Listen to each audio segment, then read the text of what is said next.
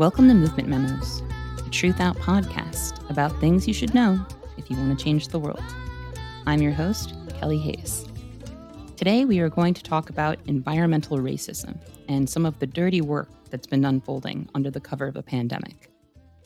On April 11th, a massive cloud of toxic dust overtook Chicago's Little Village neighborhood after a smokestack at an old coal power plant was demolished.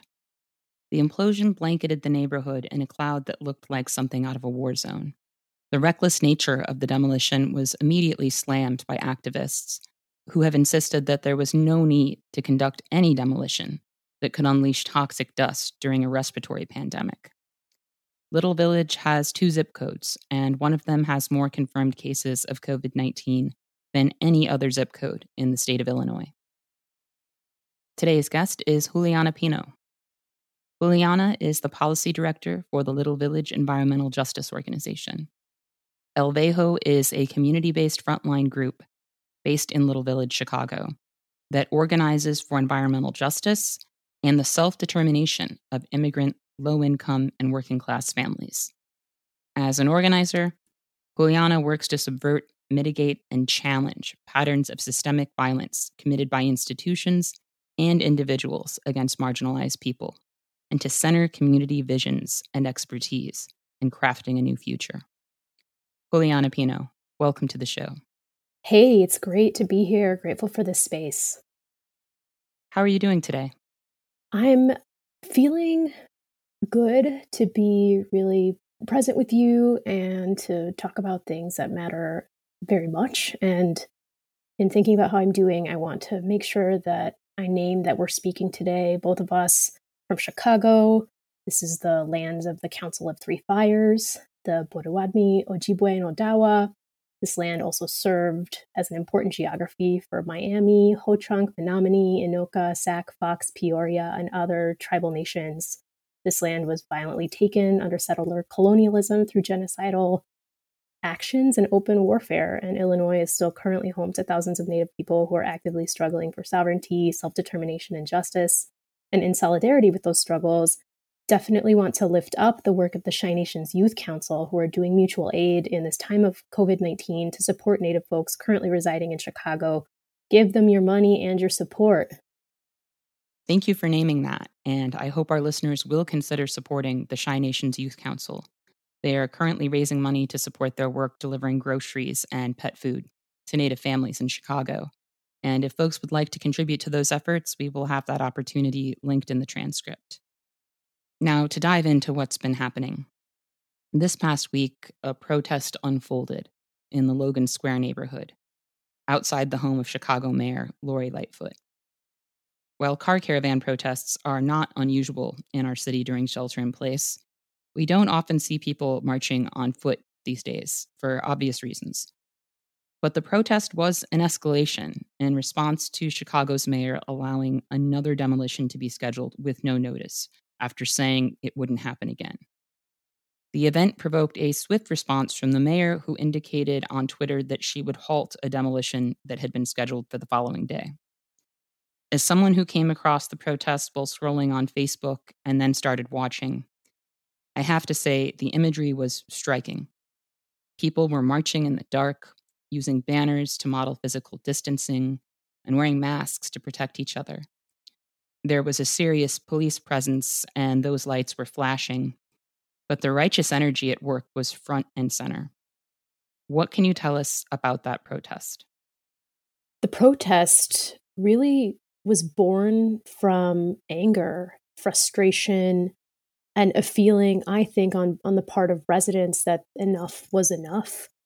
You know, in having the situation where the Little Village community was faced with yet another planned demolition during a respiratory pandemic in a neighborhood with extreme levels of respiratory distress from environmental degradation, past and current, the neighbors were shocked. You know, the city on April 11th had already conducted a planned implosion of the coal stack of the coal plant, and such a massive explosion dispersed dust, polluted toxic dust throughout the neighborhood and adjacent communities. we had devastation as a result of that and extreme fear about the consequences of that kind of exposure, especially right now. So to hear again with no notice, much like last time, that this was going to happen again, I think folks said to themselves, this is a life or death situation, and we absolutely have to do everything we can to stop this from happening one more time. And, as you noted, this comes on the heels of a long legacy of pollution in Little Village and in Chicago's communities of color, Black, Brown, Indigenous communities, low income people in Chicago are facing this every day. And I think one key thing to note here is that I think that's part of how that was organized spontaneously by residents, many of whom build with El Foro del Pueblo. I want to shout them out.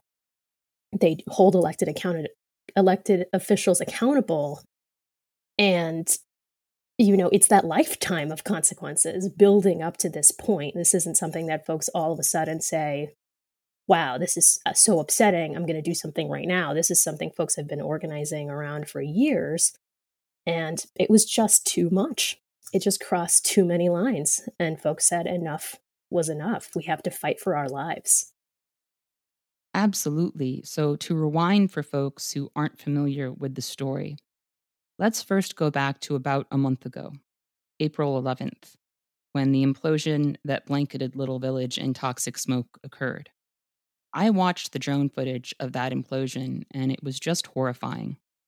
As someone who has been sheltering in place myself, which is already an anxiety inducing situation for us all, I can't even imagine what it must have been like for folks to see the world outside their windows disappear in that unnatural haze. Or worse, to be on your way to or from your essential job, or the grocery store, or the pharmacy, and suddenly you're surrounded by smoke and dust and you're breathing it because your cloth mask is not going to filter the filth out of that air. And as many people noted, this disaster never would have happened in Lakeview or Streeterville or any of Chicago's wealthier or whiter neighborhoods. It would never be considered, and everyone who lives in this town can attest to that. But even though there's nothing new about the violence of environmental racism in Chicago, I think a lot of us were startled by the extremity of this action. Seeing photos of people who were caught outside after the implosion, walking and riding their bikes, just silhouettes in a fog, it was just unthinkable. How, in your understanding, did we get there? I think that we got here through a few different pathways, all coming together in one toxic situation for the community and for communities across the city. In terms of the implosion itself, what we have in the site where the implosion happened is a former coal generating station that ran for over half a century in the Little Village community. And when it was running, the pollution from that station was causing immense death, suffering, and grief, with 43 people dying prematurely per year, thousands of asthma attacks, and emergency room visits, lost days of work and school, and incredible suffering in the community. Little Village and our organization, the Little Village Environmental Justice Organization, are probably best well known on the national and international stage for running a campaign alongside the Pilsen Environmental Rights and Reform Organization to shut down that coal-fired plant, along with Fisk Generating Station in Pilsen, less than 2 miles away. That was in 2012. The city facilitated the sale of that property to Hilco Global, a major global company that, one core part of their business is to acquire industrial properties and, quote, turn them over, essentially cleaning them up to their version of what a cleanup should be, and then using them for additional industrial uses to turn a profit. Like flipping an apartment. Like flipping an apartment, but flipping an industrial site. Absolutely. And it should be understood in that sort of speculative, market-driven, completely irrespective of the surrounding property or the consequences type of activity. Very similar to the kinds of activity you see on a residence by residence basis when we talk about gentrification. So they, much like they have in other cities, acquired the site. the sale was a private property to a private property. And in Chicago, when that happens, that does not need to be disclosed to the public according to our current laws. So we found out through a politician letting us know because he knew that we were going to be extremely concerned, and he didn't want us to come for him. So that was the former alderman Ricardo Munoz that represented the neighborhood in the 22nd Ward in Chicago. And at that point, the sale was already done. Again, we were extremely concerned because of the nature of what this company does. And they immediately began peddling stories about investment in the community. This was a great neighborhood to come to because, quote unquote, the labor was sticky. To them, that meant that, Black and brown people in the community, it's a majority Latinx community, Mexican American immigrant community, Central American immigrant community, that those folks would be highly, quote, employable, and that the site being nearby the interstate and nearby other industrial amenities would make it the perfect place for them to capitalize and to build a business.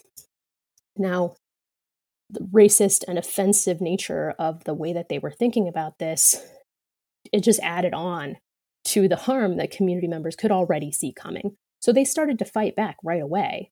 And again, this is a neighborhood that knows about what industrial actors are capable of and could see, oh, wow, the years of planning that we did as a neighborhood, even with city sanctioned processes for what this site could become instead, are just being thrown to the wayside to capitulate to this big industrial actor who's coming in with a bunch of money, saying that they're not going to take tax breaks, which they ultimately were granted $19.7 million in tax breaks.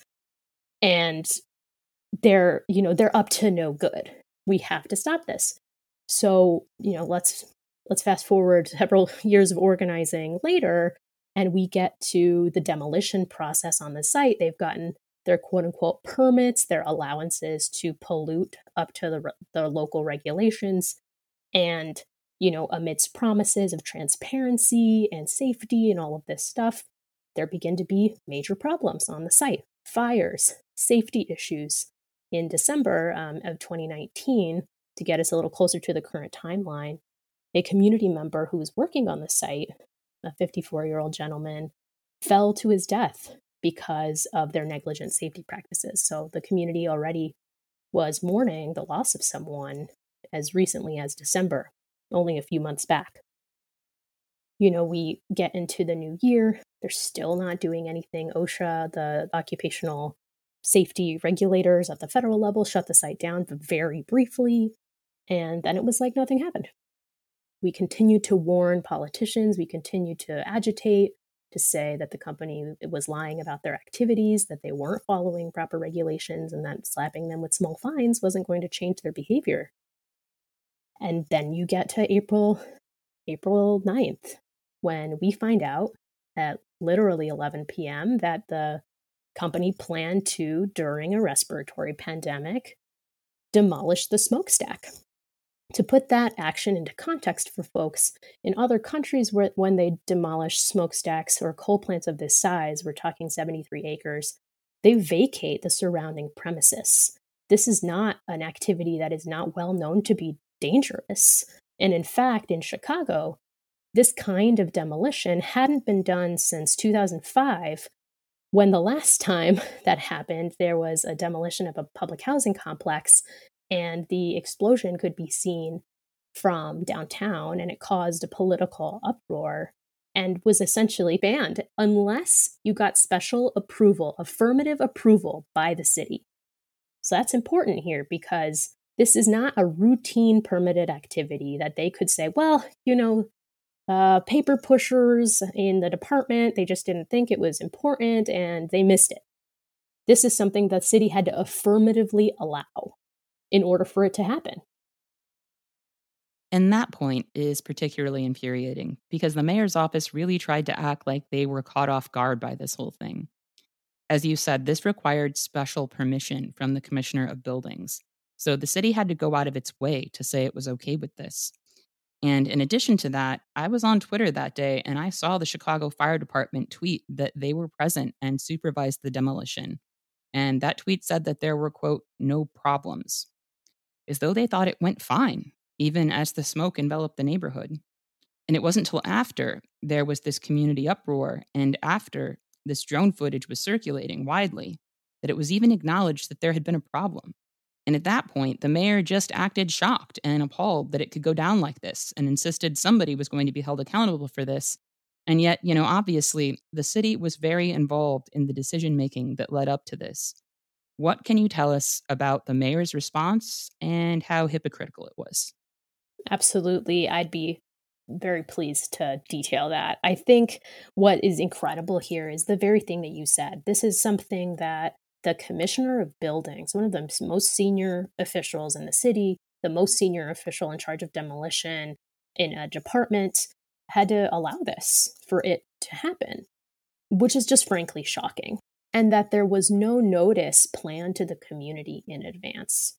There was no acknowledgement of the incredible recklessness or risk that was coming toward Little Village and all of the adjacent neighborhoods. And what was astonishing to me was the mayor's official position on this was that, well, the company made promises they didn't keep to the city. They promised that they would be using all of these protective measures to contain this explosion, and wow, they sure didn't do that, and we're very disappointed, and we will be investigating and, penalizing someone in that chain in the company. And, we demand that this be cleaned up and that measures be taken. One of my favorite phrases, by the way. And I think the irony there is that putting the narrative frame around the company exclusively absolves really the administration, the decision makers in the administration, and the mayor herself from responsibility for what happened. And it's our view that everybody's at fault here, and they're all trying to attempt to point the blame at other parts of the decision-making chain to say, well, that person should have done this or that entity did that, when actually all of them participated in facilitating this event to become real. And to solely blame the company is disingenuous, frankly, and just not accurate to how these decisions get made in Chicago specifically, where the administration has a lot of permitting power and could have stopped this. They could have denied the permit. They could have said this should happen, but only in a certain amount of time with notice, with protective measures, not during a stay-at-home order that's imposed by the state of Illinois. But they failed to do all of those things, and that failure sits squarely on the administration as well as our local alderman who found out, and this is Alderman Mike Rodriguez, also the 22nd Ward now, the current alderman, who found out 10 days prior to the implosion on the 11th and didn't do anything to notify anyone or to say anything to us as an organization, to other neighborhood organizations, to neighbors about what was coming. And the answer there was, well, the permits were already pulled, they already had permission, and this is something that the city sanctioned and said that, we didn't have the authority to stop. And I think my contention there is there are many other things that elected officials can do to support community well-being, even when something is not technically the procedural lever that would stop something. He could have used his platform. He could have said something. He could have warned neighbors. He could have gone to the media. He did none of those things. And so the responsibility also rests with him. And I think the appalling thing is circling back to the time when this is happening. This at the point at which the implosion happened, we weren't here yet in the numbers, but those of us, including you, Kelly, I've been following all the things that you've been saying. We at El Vejo moved very quickly on responding to coronavirus, seeing what was happening in other countries and taking that seriously. We weren't here yet where Little Village has the highest number of coronavirus cases in the entire state of Illinois. We weren't here yet.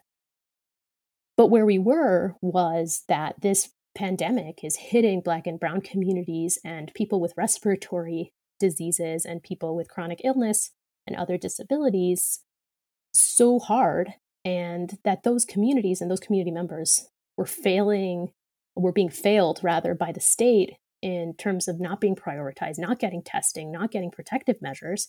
And in Little Village, you had that with community members who had a lifetime of respiratory struggles already due to the legacy and the present day pollution in the neighborhood.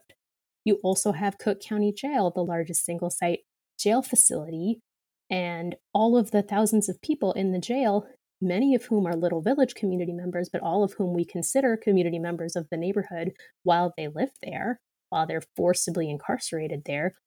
Those folks were also getting complete deprioritization, not having any substantive measures to protect them, are also exposed to the poor air quality and the legacy of environmental pollutants. And that was the sort of status quo. There was panic and frustration and stress in the community. And now we have all of that, and we have deaths, and we have losses, including the loss of a community member who was outside in his house 3 blocks away from the facility when the implosion hit. He was outside later that day. The implosion was in the morning. And within less than 24 hours, he passed away. This is someone who, Senor Cantu, is a community member who was really core to the fabric of the neighborhood, who had lived with COPD and asthma and had lived alongside the coal power plant in that house for 50 years and had survived and managed his symptoms. He didn't last a day after being outside on the day of the implosion. And so, for the mayor and for elected officials to chalk this up to, well, a company lied, is just such a severe understatement of how bad this was and a complete miscarriage of the plain facts. Well, I am very sorry for the loss of that community member. It was Ruthie Gilmore's work that first made me understand that racism is about oppressive dynamics that increase a group's vulnerability to premature death. We have seen that violence play out environmentally in Little Village for generations. But here and now, we are seeing a neighborhood being ravaged by COVID-19, weeks after being exposed to a collective respiratory trauma. The city claims, by the way, that they have run tests and that no dangerous chemicals were left behind in the community as a result of the implosion. And I have bridges to sell to each and every person who believes that. They can each have their own respective bridge. I've got lots of them. But the truth is, we have no idea just how toxic that dust was or what the long-term effects will be. We only know what's happening in the community and the sequence of events. And these events tell a very disturbing story of environmental violence and governmental neglect. Can you say a bit about the neglect and resource deprivation Little Village has experienced and about how COVID-19 is affecting the neighborhood now? Absolutely. I think when we think about neglect from the city regarding COVID-19, but also in general, I think one thing that's important to understand is that often the administration is moving from a position of managing their liability. Their purpose in releasing test results, in condemning the company, in putting out fines, politically, that serves a narrative that the city is coming in to enforce, that they're the heroes and that they should be lifted up for this role, when the reality is that actually Little Village has suffered from long-term neglect. And this is, and to put this into economic terms, it's the irony is very real, because 60% of the city's street vendors come from Little Village. The 26th Street corridor that has the second highest tax revenue to the city after Michigan Avenue. This is not a neighborhood that is disconnected from the city's coffers, and yet in return, the neighborhood gets industrial polluter after industrial polluter, gets racism, gets neglect, gets public health messaging that focuses on individual decision making, less so about how the city's own hand in pollution has actively caused the public health outcomes that neighbors are experiencing. So that's the sort of the backdrop here, and that's the backdrop in frontline communities all across Chicago, neighborhoods like McKinley Park, neighborhoods like the Southeast Side, neighborhoods like Altgeld Gardens. You're seeing a pattern of this neglect that really is emphasized every time something like this happens. But I want to really establish that one of the reasons that this seemed so extreme is because it was visible and because Alejandro Reyes, shout out, a community member, took it upon himself at great personal risk to himself to document the incident. And so people could actually see what was happening. But the reality is that the city is committing permitting and allowances and sometimes playing an active hand in these kinds of events every day, all day, in neighborhoods all across Chicago. And so, when we think about neglect, this is not, let's say, benign neglect. This is an active role that the city plays. Then when you add coronavirus, immediately we were alarmed at the lack of Spanish language materials from the administration. We were doing pop ed for community members who were understandably really confused about the mixed messages they were getting about what they should be doing. We asked for guidance for homes where you have multiple families under the same roof. That never came. We argued that there should be testing in Little Village and other frontline communities that have extreme respiratory problems, and that should be prioritized, especially because those neighborhoods also tend to be neighborhoods with high percentages of what we're now terming essential workers, but we know are the backbone of the economy and of the services that keep many of us alive. Many of those people come from Little Village. Back in late February, when some of us were becoming really alarmed about the threat of COVID-19 and demanding action on the part of the city, state, and federal government, Chicago Mayor Lori Lightfoot was shaming the CDC for spreading fear about COVID-19. On February 26th, she said, "We need people to continue to go about their daily lives," which was, of course, not helpful to those of us who were trying to raise awareness and initiate action. She, however, has been perceived very differently in recent weeks, I think nationally and even by some people locally, because something happened that sort of wiped away the original narrative of her being someone who opposed public school closures due to the pandemic and who opposed closures of bars and restaurants due to the pandemic.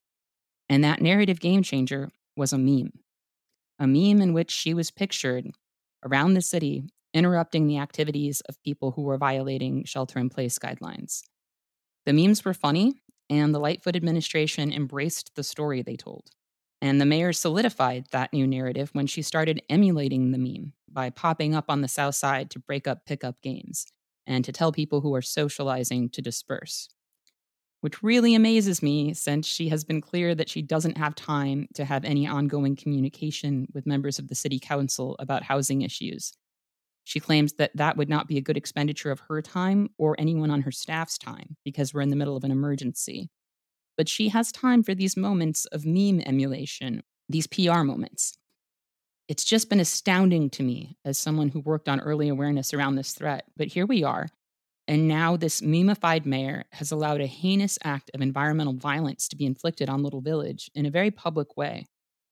Given what went down here, what do you think accountability looks like for city leadership in the wake of these events? For us, accountability looks like, first and foremost, centering the needs of community who have been impacted. Accountability looks like complete transparency about the supposed testing results on what the dust was.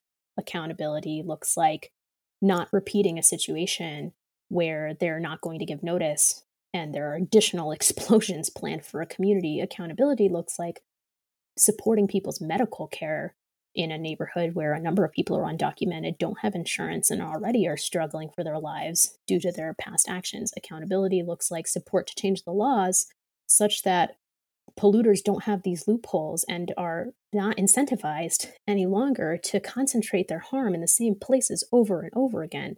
Accountability looks like collaborating across jurisdictions to make sure that folks who are incarcerated in the neighborhood get redress as well. Accountability could look like so many of those things, and they have done none of them.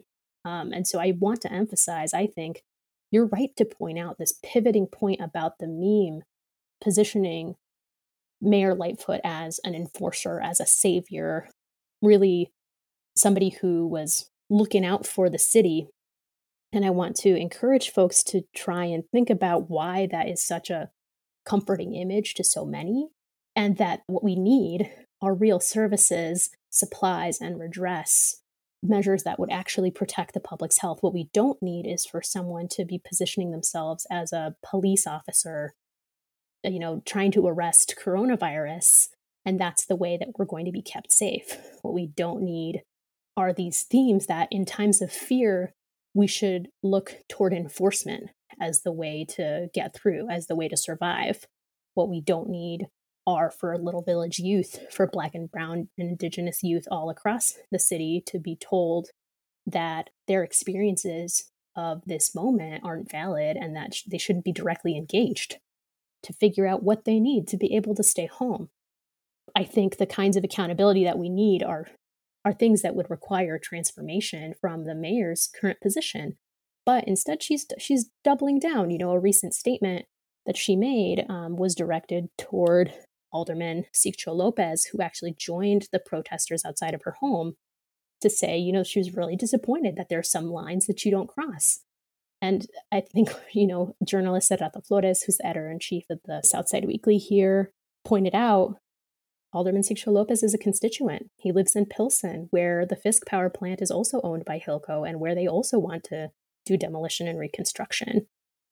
So what we would need is accountability that looks at the actual problems and that focuses on public health and focuses on redress, and less so about positioning the mayor as a cop who is going to use moralistic reasoning to say, oh, well, what the protesters did was immoral.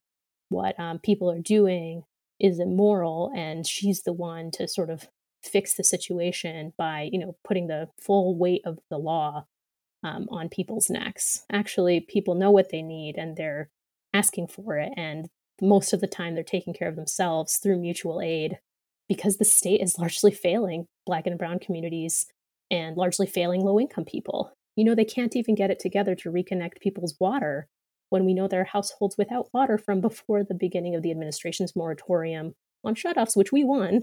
And I think the key thing here is to look at the actions, not at the words. Look at the actions, not at the memes. What's actually happening is that redress is not coming down the pipeline. Redress is not something that the city has prioritized, and it would take a complete about face to demonstrate, in fact, that they're going to show up for the communities that are the most harmed here. I am just going to briefly interrupt us with a pre-recorded fundraising appeal, because Truth Out is a nonprofit news publication that has thus far survived the decimation of independent news. But we can't create independent news on a corporate landscape without help from readers and listeners like you. So if you're enjoying the show, please consider heading to truthout.org to make a donation today. So we've seen a couple of protests around this in the last month. The first was a car caravan protest that occurred in the wake of the implosion. And then we saw this week the in-person protest outside of Lightfoot's house. Can you tell us a bit about the car caravan protest after the implosion and how things escalated from there? Absolutely. The car caravan protest was a really beautiful multi-organizational action that emerged from the Earth Day to May Day formation that linked together different labor groups with frontline communities working on environmental justice and climate justice to tie together some of the ways that these issues are fundamentally intertwined. And there was collaboration there amongst our organization, amongst a number of different groups in that formation. We had Warehouse Workers for Justice, for example, bringing their voice to the table. We had a car caravan that was extremely long. We were in East Pilsen, and the end of the caravan was at Cook County Jail. It was 3 miles of cars going through industrial areas, starting at the Crawford Coal Power Plant, passing by Cook County Jail, passing by the Fisk site in Pilsen, and again, I want to repeat that because for folks who are not aware that this is also something that could happen in Pilsen, please be aware in Chicago. And we ended up at City Hall. As we went through the caravan, we also took the opportunity to talk to everyone who had called in to one line about the industrial sites that we were passing by, and I think I've said this already on the show, but the situation is one of many. There are all of these different places that are impacted on a daily basis. And wouldn't you know, we were driving by so many of them. And I think what was really something that stuck with folks was for those people who are from the neighborhoods that we passed through who didn't know as much about this, or for people who spent time in those neighborhoods, these things are around the corner from places that they love. They're right behind doors, right around corners, right down the street. And just because the toxins from these facilities are invisible and thus easy for the city to pretend that they're not there, doesn't mean that they're not having these daily impacts on the people that they love. And so I think it was a powerful way to really do some pop ed organizing, and combine it with social distancing and really make sure we're focusing on folks' public health, because we didn't want to add to that risk. And then the protest that happened just recently, that was spontaneously organized, as I mentioned, by residents who were just fed up and who said, they're not going to listen to us. They're going to keep going with this thing. They're saying the same thing that they said last time. And interestingly, you saw that formation, that activity come together very quickly, be supported, and people really threw down because of what was at stake. In that case, it was really about sending a message. If you're going to come to the homes of Little Village community members and tell them that they will have less of a chance of surviving due to your activities, they're going to come to your house and tell you that that's not acceptable. And I think that very clear juxtaposition really landed with folks, and also made it clear that people were watching the situation, and this wasn't something that the city or the administration or the mayor would just get away with. Can you say a bit about the mayor's response to that protest? Yes. So interestingly, the mayor responded somewhat quickly to say, okay, we will delay this for a few more days to continue our quote unquote engagement with the community. I contend that I'm not exactly sure what they mean by that, given that they weren't going to tell anybody. It's not like they were holding virtual community meetings or putting up posters or letting anybody know. So ruse one was, we're going to continue our engagement. That's like not a thing that was happening. Ruse two was, this needs to be done because of safety. Now, so many things are carried out due to this notion of safety, when actually it's, I think, a foil to do things that the city was planning to do and that the company wants to do. I think the backdrop here is that the Hilco Corporation is losing money every day that they're not demolishing. From the beginning, they've been trying to drive this project forward as fast as possible at a breakneck, no matter which community members die on the site or who is going to pay consequences to their recklessness. And they've been desperately lobbying to begin their project again, even after what happened a month ago. So, I think it's important to remember that that's operating in the background and that these things don't just happen by accident. Now, their contention is that the site is, quote unquote, partially demolished and that it poses a, quote, hazard to community members in its current state, and thus they should be able to move ahead with their process. But the city didn't provide any sort of proof to the community that this is actually real. They also haven't said anything to the company about securing the site properly. Like, if you're worried about people getting in your building, you should probably secure your site differently. I mean, there are all sorts of things that just don't make sense. But the foil of this is for your safety is kind of like a blank check to cover all sins and to allow the city to say, well, we're justified in our actions. This is for your safety. This is for security. This is for the well-being of the community. But it's frankly audacious for them to claim that that's why they want to do this, when if they cared so much about the well-being of the community, they wouldn't have permitted these things in the first place to be occurring, especially right now. And so it's an audacious response. It's disingenuous. I think one thing I want to highlight for folks in Chicago and for folks listening is the way that the administration is also using this opportunity to expand their contracting powers and their powers to speed procedures at the city. So, there was a big uproar from a big portion of our city council and a number of different communities about an initiative by the mayor to expand her emergency powers and expand the emergency powers of the administration. despite a huge amount of dissent, they were able to get that through. Buried in some of that are things like expedited industrial permitting, expedited zoning, other things that developers have literally been trying to do for decades to push some of their projects through and to skirt public health regulations where they barely exist as it is, to be clear. So, closing those loopholes, that's what we need. We have to close the loopholes and we have to close them fast. So, we're going to need to see some legislative action. And when those kinds of pushes come forward from frontline groups, we'll need folks to support that and to understand why that kind of action is necessary. Because so long as these behaviors are permitted in the law, which they are, with the exception of the implosion itself, these companies are going to continue to abuse communities, and we need a structural fix. Absolutely. And we are seeing around the country, and particularly at the federal level right now, this crisis being exploited by the powerful, while everyday people are frightened and staying home and thinking of little else than this disease.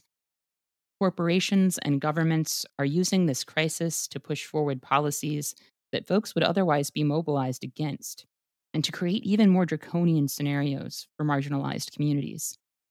Now, amid all of that, I think there's an attitude that is very unhealthy towards protest right now.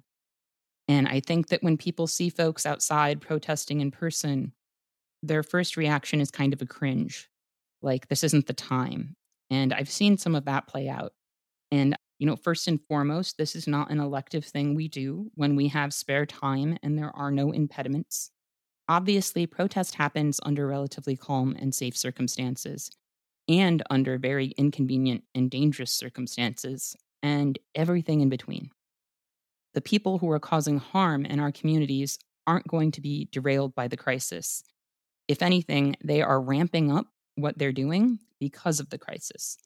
While there are many, many ways, as Miriam Kaba mentioned during last week's show, literally hundreds of ways people are enacting protest during shelter in place, sometimes it's going to be the stuff we are most familiar with. Sometimes it's going to be aggrieved people marching to someone's front door. With that said, there were measures being taken to ensure people's safety during the protest outside the mayor's home. Can you say a bit about how that action was different than it might have been if it weren't happening during the pandemic? Yes, definitely. So I definitely want to make sure to shout out the El Foro del Pueblo folks who were organizing. I think, they were spacing out people amongst their banners. They were making sure folks had masks. They were trying to essentially follow social distancing principles while doing protesting, which is entirely possible, by the way. It just has to be done with care. Those folks should get like all the credit. The residents who are front and center, who are putting themselves on the line. And again, even though there's a pandemic, that doesn't mean that you're not risking arrest. You're not doing all these other things that you're also engaging in when you do any kind of nonviolent direct action. You're just adding on a whole layer of risk. Those folks were in a space where I think the cost of not doing something was so high that it happens in an inconvenient time when it's not ideal, at great personal risk, because survival is on the line. That's absolutely, I think, what was happening there. And folks took as many measures as they could to make it as compliant with the right practices. But the things that I heard was that, like, we didn't have a choice. And I think that it's important for listeners to understand that you're putting that in these situations, communities are being put between a rock and a hard place. It's like you choose death by one thing or death by another. And I think when those kinds of things are on the line, people are going to be creative and going to resist as best as they can. And what we are seeing here is something we see a lot, which is that people who are creating unsafe conditions for the community are using safety as an argument as to why they shouldn't be stopped. And I did notice in the live stream on Facebook, the night of the protest, that people were modeling distancing with the banners. And there was obviously a great deal of care taken to keep folks safe. And so that's something I really want folks to reflect on when they hear complaints and critiques of people being out protesting. Are these people taking measures to look out for each other and others? And also, who isn't looking out for them? Who is poisoning or harming their communities? Who has the power to stop that harm? Are they exercising it? Who is menacing these people with arrest, which would lead to them experiencing even more violence? As you mentioned, Juliana, Cook County Jail is part of the Little Village community, and that nightmarish facility is now an epicenter of contagion. So when police menace community members who have gathered to demand that their air not be poisoned again, and those people are threatened with arrest, they are being threatened with death in a very real way. And I think that people, maybe have an impulse to be alarmed when they see in-person protest happening. Even I was uneasy the first time I saw images of people marching on foot during shelter in place. But as an organizer, I understand that my discomfort should be the beginning of a conversation rather than the end of one. And I just want to make sure that people who become alarmed about in-person protest right now are becoming alarmed about the right thing. Because it is alarming that people would have to take these actions right now. It is alarming that people can't just stay in their homes during a pandemic and expect that, at bottom, their government isn't going to do anything to make them even more unsafe. But that's not the world we live in. And right now, we are witnessing disaster capitalism in progress.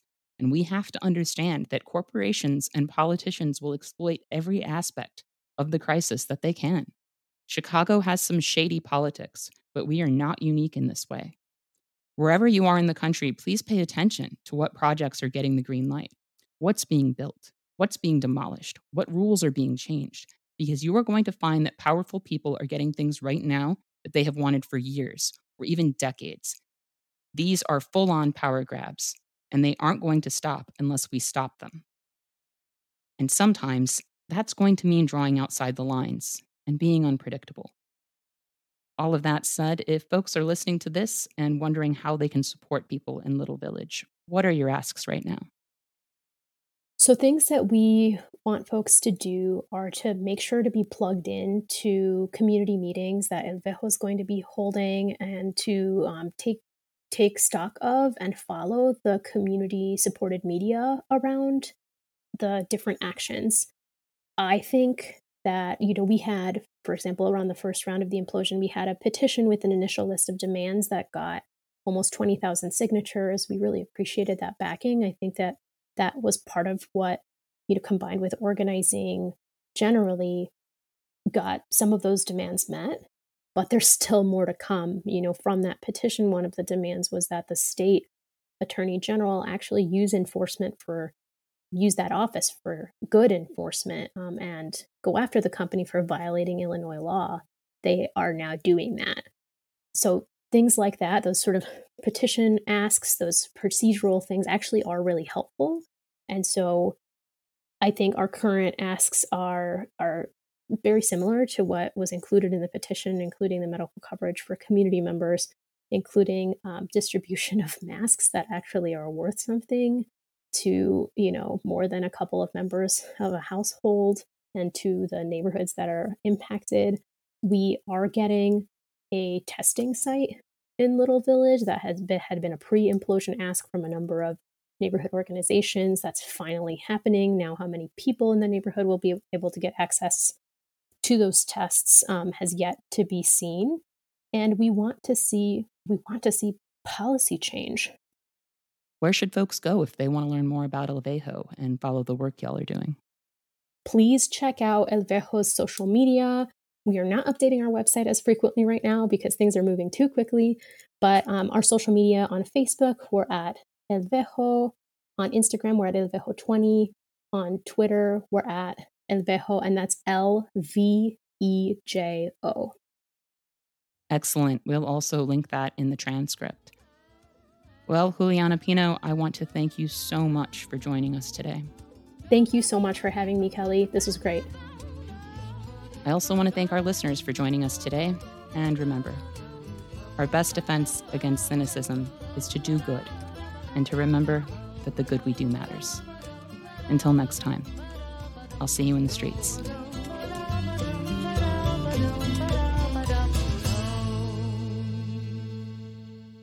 Thank you for listening to Movement Memos.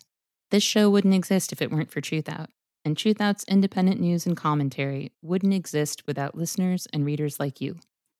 We have no paywalls, no corporate sponsors, and no ads, except for fundraising appeals like this one. So if you can and would like to support our work, please consider dropping by truthout.org to make a donation today.